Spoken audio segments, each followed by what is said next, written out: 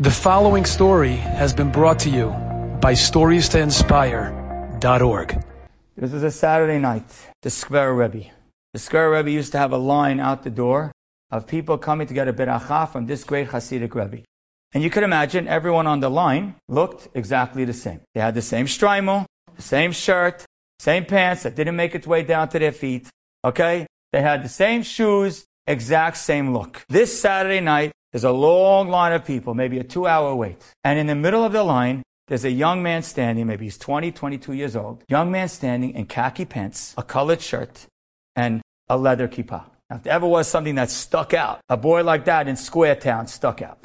And he's waiting online until it's his turn. And now he goes into the Rebbe, and the Rebbe's sitting on a chair in his room alone with 2 assistants, 2 other rabbis that are there with him. And the boy turns to the Rebbe, and the Rebbe says, "What can I do for you?" He says, "Rebbe, I just need one request.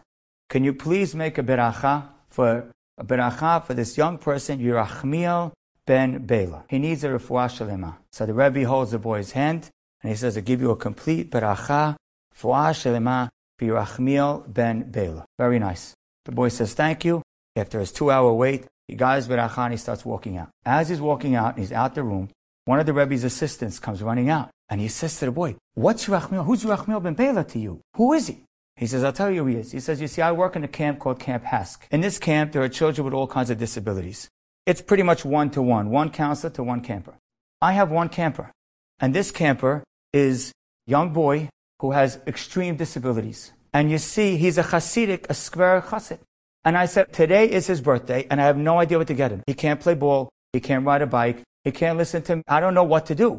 So I said, I'm trying to figure out what's the one gift I could give him on his birthday. And so I decided he's a Skverer Chassid. I'm going to go to his Rebbe and get a beracha from him for a refuah shlema from his Rebbe. The assistant tears are welling up in his eyes. So now the boy turns to the assistant. He says, "Why are you crying?" He says, "Because Yerachmiel ben Bela is my son." We are a blessing to one another if we could see it the right way. So we as a nation could be separate sticks. We even as a community could be separate sticks.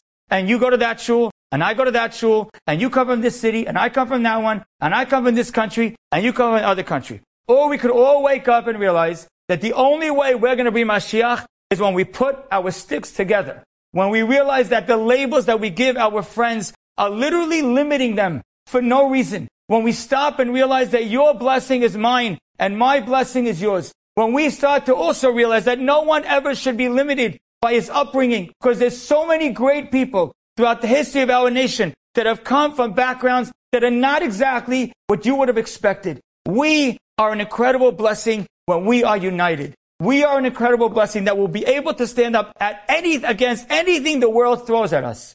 If every single one of us could say in unison, Shema Yisrael, Hashem Elokeinu, Hashem Echad. Enjoyed this story? Come again. Bring a friend. StoriesToInspire.org